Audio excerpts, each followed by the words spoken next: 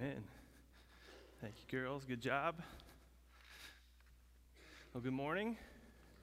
It's great to be with you again this morning. The last time I had a chance to speak, of course, it was Easter Sunday, and it was so great to be able to worship and celebrate the empty tomb and the fact that Jesus was alive. And I've got great news.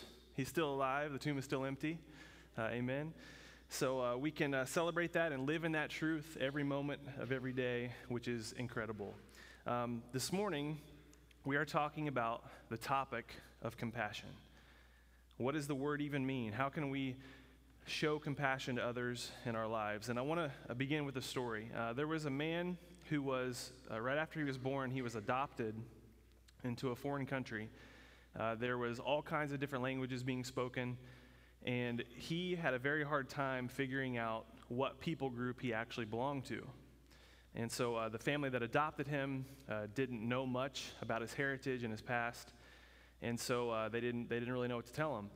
It was for that reason that this man treated everyone with compassion and respect.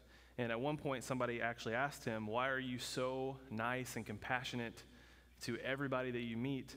And he responded by saying, "I don't know anything about my background or my heritage, so when I meet someone new, I treat them with respect. After all, they could be my people." And so that story is a great reminder for us of how we should be as Christians. We need to treat every person we meet as a child of God and like they're one of us. If we believe in Christ and believe in what he taught, we will start to see his heart for the world. And his heart was not just for people that look like him and talk like him and like the things that he liked. His heart and compassion was towards every person he would meet, and that should be our focus and our heart as well. This past week, I posted a question on my Facebook page just to simply get the opinion of others on what compassion means to them personally. And I remember at one point I asked, a while back, I asked somebody what compassion meant to them, and they said, well, compassion is like in football when you're up by 30 points and you don't go for the two-point conversion. So that's one way of putting it, I guess. Had some more serious answers on my page and some really good ones that I wanted to share with you. One person said that compassion is the recognition of someone's suffering and a willingness to help. Another person said compassion is being the hands and feet of Christ to all that we meet. Compassion is the willingness to put yourself in others' shoes to better understand them. Compassion is feeling another person's pain and doing something about it. And compassion is loving someone else when no one else is willing to. So those are all great answers, and I believe that compassion can have many different definitions, and I agree with all those things that were said. But this morning, I also wanted us to look at the very root meaning of the word. The Greek word that is used in the New Testament, whenever we see that word compassion, it's a really long word in the Greek, and it's fun to say.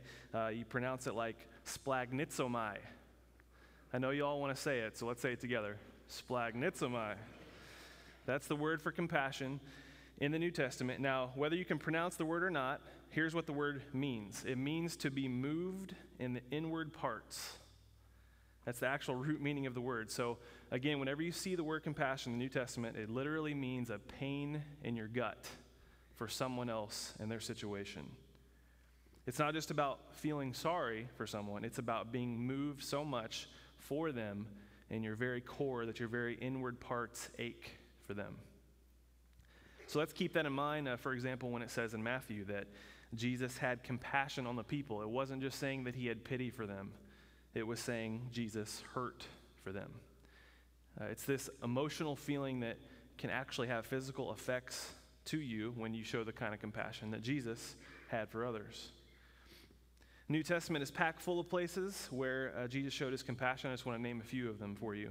In Mark 6:34, when Jesus saw the crowd, he had compassion on them because they were like sheep without a shepherd. Matthew 14, it says, Jesus had compassion on them and healed their sick. Matthew 20, Jesus had compassion on them and touched their eyes, and they immediately received their sight. In Mark 1:41, filled with compassion, Jesus healed the man with leprosy. So there's so many examples that we see the heart of Jesus. And let's also never forget in John 13 where Jesus said, as I have loved you, so you must love one another. The truth is, we have opportunities every day to show compassion, to show splagnizomai to the world. Sometimes we may make up excuses as to why we don't help someone or ignore their opportunities, but God gives us plenty of chances. And so I thought it'd be a good idea this morning to look at one of the stories from Scripture where two of Jesus' followers are given an opportunity to show compassion or not. And we're going to see as we read this text whether or not they pass the test. The story is in Acts 3. Acts 3, 1 through 10, and we'll pull the words up on the screen if you don't have your Bible. So Acts 3, 1 through 10, the story begins like this. It says, "One day Peter and John were going up to the temple at the time of prayer at 3 in the afternoon. Now a man crippled from birth was being carried to the temple gate called Beautiful, where he was put every day to beg from those going into the temple courts. When he saw Peter and John about to enter, he asked them for money." So the story begins, and we have Peter and John going to pray. At this time, they were still participating in the Jewish rituals of worship and the daily time of prayer. And as they get to the gate, they see a man crippled who's begging for money. And one of the things that sticks out to me right away with a story like this is that opportunities to show compassion don't always come at the best times for us. I'm sure we can all relate to that. Sometimes it's almost like thinking to yourself, why can this person not just wait until I'm not so busy to ask for my help? And sometimes we miss those chances because of that. Maybe you're on your way to some place and you see a sign, somebody holding one, looks like this or close to this. Somebody saying they're homeless and asking for help. Again, at times we may feel like we try to ignore the person holding the sign. Sometimes we will maybe have a judgmental attitude towards the person holding it. And then other times we may even lie to the person and say we don't have money on us or time. And again, at times we miss an opportunity that the Spirit may be leading us to help. Think of some other examples. Maybe you're just getting ready to walk out the door and somebody calls and needs something, and you think again in that moment, I'm just not a good time. Maybe you're at work and a coworker desperately needs help, maybe with their work, or they're just having a rough day, a rough week, and they need somebody to pick them up. And maybe we're so focused on our job that day that we fail to help them. Same thing goes with kids in school. Maybe someone in school needs something, some type of compassion, some touch from God, and we're so focused on other things that we fail to do so. So in all these examples, we have a choice to make. We have a choice, do I continue doing what I want and need to do, or do I give that up for the sake of showing Christ to someone else? Because in this story, Peter and John, they're busy during this time. They're getting ready to walk in for prayer. And instead of judging, as we continue reading it, instead of judging, instead of ignoring the person, or instead of thinking of all the what-if scenarios, they respond with compassion. So as we keep reading in the story, it says, Peter looked straight at him, as did John. Then Peter said, "Look at us." So the man gave them his attention, expecting to get something from them. So the next part of the story may be the surprising part, because you may be thinking, Peter and John, they may just give him whatever money they have. They may say a prayer for them and be on their way. But instead of doing that, these men saw through a request and actually spoke to a need. So to finish up this part of this Bible story, here's what it says. "Silver or gold I do not have, but what I have I give you. In the name of Jesus Christ of Nazareth, walk." Taking him by the right hand, he helped him up, and instantly the man's feet and ankles became strong. He jumped to his feet and began to walk. Then he went with him into the temple courts, walking and jumping and praising God. And when all the people saw him walking and praising God, they recognized him as the same man who used to sit begging at the temple gate, and they were filled with wonder and amazement at what just happened. Now, some of you may be thinking, that's a great story and all, but I haven't really miraculously healed anyone lately, and neither have I. Thankfully, that's not the point. The point is compassion is powerful, and especially compassion done in the name of Jesus. Notice in this story, these guys did not leave out the most important part of why they helped. It's because of Christ. And the truth is, you may not be able to help every single person that has a sign like one of those that I showed you. You may not be able to consistently give money to everyone that asks, but again, that may not be the point of this. I think the opportunities that come, there are certain times when Jesus may be leading you to do something, and it may be to give someone a few dollars and to pray for them. Other times it may be to do something bigger and something different. We've just got to be willing to listen when the Spirit prompts us to help someone. I want to share a quote with you from the movie Soul Surfer. I'm not sure if you've seen that movie, but if you haven't, it's the true story of a young woman named, I forgot it, Bethany Hamilton, that's right. Bethany Hamilton, she, amazing Christian woman and incredible surfer. And she was surfing and got attacked by a shark and nearly lost her life, but she did survive, but she lost her arm in the attack. And so they made a movie about it, and the really cool thing is that instead of being afraid of the water from that point on, like most other people would have been, she decides after some time passes that she wants to get back in the water and continue surfing with one arm. And I love the part in the movie when somebody asked her, "Aren't you afraid of getting back in the water after what happened to you?" And her response was, "I am more afraid of not surfing." And so when I heard her say that, God really spoke to me in that moment, and it makes me ask this question: what will it take for us to have that attitude in our faith? When will we have that attitude? What will it take for us to have that attitude towards loving others? Bethany, she loved to surf so much, she had no fear in doing it despite what happened. And my prayer is that we will begin to love people in such a way that we will have no fear in showing compassion and meeting their needs, even when it may be inconvenient for us. And the truth is this as well, the vast majority of the amazing things that Jesus did in his ministry were things done while he was in public with people at random times. Oftentimes he would just be passing through town on his way to somewhere else when the needs of people would arise. Now, there were definitely times when he would preach sermons to learn from and teach in the synagogues and other places, but a huge portion of his ministry was simply being among the people. And a huge portion of his ministry came not from what his followers would consider planned events, but instead from opportunities that presented themselves at random times. Of course, there's a great need for listening to sermons and teachings and growing from them. There's a huge need for missions work. There's a huge need for service projects, serving within the church. That's why we provide opportunities to do so. But let's never forget that sometimes the best opportunities to show compassion will come at unexpected and unplanned times with your friends, while you're at work, while you're at school, while you're out in public.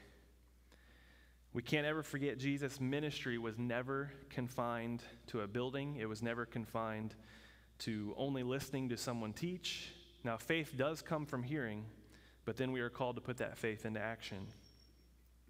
Erwin McManus, one of my favorite pastors and authors, once said this: "It's not about going to church, it's about being the church. The building doesn't need us, humanity does." And so again, there's needs all around us, and we've got to be willing to listen for the Spirit's prompting on when to help. I love our 2015 youth group vision that you got to hear about a few minutes ago. We have to start somewhere, and the kids and I and sponsors were committed to reaching one lost person and helping one world problem of choice. And like you heard, there's students who are planning on going on mission trips. There's students who are raising money for charity of their choice because of the vision. I've had a student tell me that they are paying money out of their own pocket to bring one of their non-Christian friends to CIY with us this summer. So I keep hearing stories like this from our students, and the kids who are grabbing hold of this vision. And it's been great to see God work. And I'm thankful we're just 4 months into it. We got a lot more to go, a lot more work to do, and it's going to be exciting, and it's going to be amazing to see what God does. And again, it's this whole idea that we are the ones, not to push off ministry or things on other people. We are the ones, as God's children, to carry out God's work and to bring compassion to this world. And so this morning, I hope you are called. I hope God is calling you to action and is calling you to kingdom work. I'll tell you another thing that I love. I love when sermons include a challenge and a plan of action of how we can respond to the message from that day. In the book of Acts, if you remember the people, the first Christians, when they would hear a sermon, they would say these words, "What shall we do?" As a response, they would say, "What shall we do?" So they understood it wasn't just about hearing from God. It was about putting his words into action. And today, this very day, we have a huge opportunity for you to do just that. You might notice my shirt. You might notice the booth out there. Today, worldwide, not just here, worldwide, there's churches all over the place taking part in Compassion Sunday. And there's an incredible organization called Compassion International that allows you to sponsor a child and completely change their life. I remember when I was younger, I used to go to conferences and concerts, and I would always hear stories about, sponsoring children, and I would always be intrigued by it, and I would always think, I would say to myself, I'm going to do that later on in life. Like when I get a full-time job, I'm going to do that. When I maybe get out of college and have a little more money, I'm definitely going to sponsor a child. And then I remember God just kind of spoke to me and woke me up and said, "Why are you waiting? A child needs you today." And that was before all this had happened. And so I started doing research on all the different organizations because I know there's a bunch out there that sponsor children. They're all amazing. But through my own personal research, what I found was that Compassion to me was the best one in terms of where your money is going, the research behind that, and the Bible teaching that goes to the kids that you sponsor. Compassion is the one that I chose. Now, the first child I sponsored many years ago, his name was Gabriel Jimenez, and he's from the Dominican Republic, and I sponsored him for many years. And now, let's pull up that picture. This is the one I sponsored today, Luis Sanchez, also from the Dominican Republic. And I'm just getting to know him through our letters back and forth. And it's a life-changing experience, not only for the child, but for you as well as their sponsor. And I've seen videos and heard stories of how kids, when they're told, like, you've been sponsored, like their face lights up, and it's just an incredible experience. And again, we have a chance to change a child's life. We have to understand, you've probably heard it before, but our money, like a little bit of money here, goes an incredibly long way in other parts of the world. We can give up like one fast food meal in a week, and we can give a child 3 meals a day for a month, among other things. So another verse I want to share with you is in Acts 1:8. Right before Jesus ascended back into heaven, these were his words. He said, "You will receive power when the Holy Spirit comes on you. You will be my witnesses in Jerusalem and in all Judea and Samaria and to the ends of the earth." I want to look closely at that verse today. Think about who he was talking to when he said those words. Obviously, Scripture is for all of us, but in that moment, who he said these words to, he said, "You're going to be my witnesses in Jerusalem." Well, to those people, Jerusalem was where they lived. It was their home. So he's telling all of us, where you live, in your home, you're to be my witness. To those people, Judea was kind of like, most of them, it was like the county that they lived in. So to us, Montgomery County, we are to be his witnesses. Then he says, also in Samaria, which was another city, so to surrounding cities, we're called to be witnesses to surrounding cities. And then he throws in, and oh, by the way, also to the ends of the earth. So again, he's telling us we're called to be witnesses here, our county, surrounding areas, and to the ends of the earth. And you may think to yourself, or maybe you've thought this in the past, how can I be a witness to the ends of the earth? How can I witness to someone in another part of the world? And again, I'd like to welcome you to Compassion Sunday. You have an opportunity to do that very thing on this very day. And to be a witness for Christ, you can choose a child that lives in Africa, Asia, other parts of the world. In the Bible, over 2,000 times, we are told to serve the poor. And so it's very clear what God's heart is for the poor. And, these kids, they have very little. They need someone. They need someone to show them they are loved, they are valued. They need someone to show them that Jesus is alive and real. And just to give you some background, Compassion International, they give them 3 healthy meals a day, medical treatment that they need, proper exercise, schooling, clean water, and most importantly, Bible teaching. They partner with local churches. They give them that Bible teaching that they need. And like I said earlier, you're able to share the gospel yourself with the child as you share letters back and forth. One of my favorite things in the world is when I get some mail from Compassion and the child that I sponsor, I can physically see and touch, something that they've drawn or written to me, and I can see with my own eyes a difference that I'm making in their life. Statistics about poverty are staggering, as they've been for quite some time, especially for kids. A child dies from hunger or dirty water every 5 to 10 seconds. The former CEO of Compassion International once said this powerful quote. He said, "The opposite of poverty is not wealth. The opposite of poverty is enough." And so I want to encourage you, if you feel God calling you to sponsor a child on this day, take part in this kingdom work. And maybe it's something that your Sunday school class would like to partner together, or maybe your family, maybe a group of friends, or maybe you do feel God is calling you individually to step up and do that, make that decision. I want to close with one final story today. This is kind of a sad story to share, but it ties in with what we're talking about. True story. Years ago, in a poverty-stricken village, there was a little boy who was about the age of 6 years old. And he was walking in the street, and in this village, there was not really streets. It was kind of, everything is one big street there. There was a car that was speeding out of control. And unfortunately, it struck the boy and then continued to drive off. So as the boy looked lifeless on the ground and the village is just watching, terrified, there's then a woman way off in the distance who begins screaming and begins running towards the child. So everyone in the village just thinks, okay, this is not good, this boy, and this is probably his mother or grandmother that is coming to maybe watch him die. But when she got to the boy, after running a long way, she picked him up to see if it was her son or grandson, and then she just dropped him on the ground. And then she looked at the village and said, "It's okay, everyone, it's not mine," and walked away. True story. And that story breaks my heart every time I hear it or talk about it.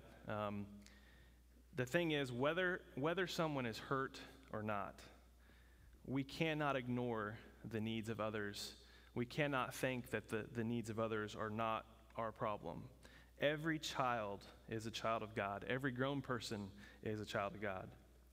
And when we do happen to think that serving others just isn't our problem, we fail to have the compassion that Christ modeled in his life. Whatever we do to the least of these, we do unto Christ, as Scripture says.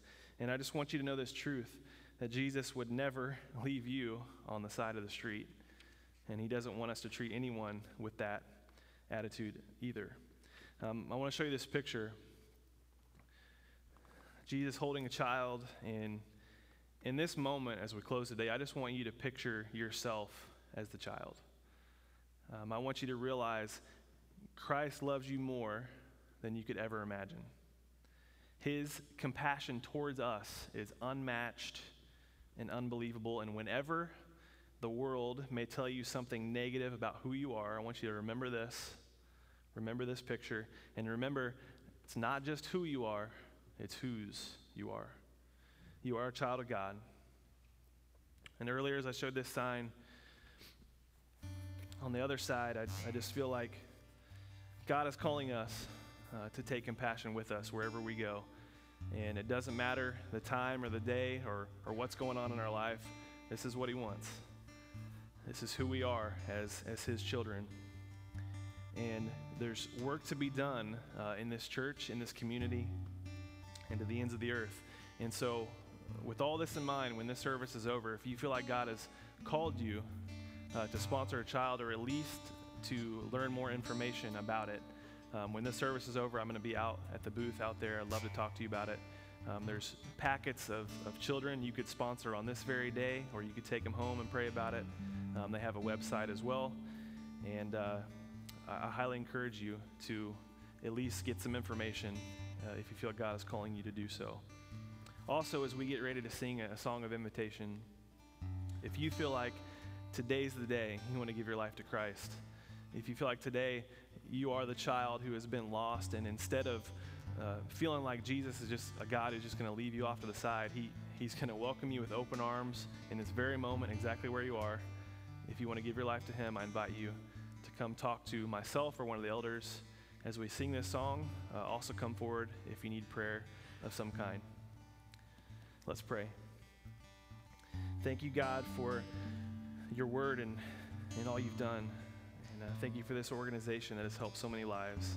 I pray not just for those here today, but those all around the world who are celebrating this cause today, that lives will just be changed and touched. And I thank you, as it says in Psalm 116, that you are gracious and righteous. Our God is full of compassion. Thank you in Jesus' name. Amen. Let's stand and sing together.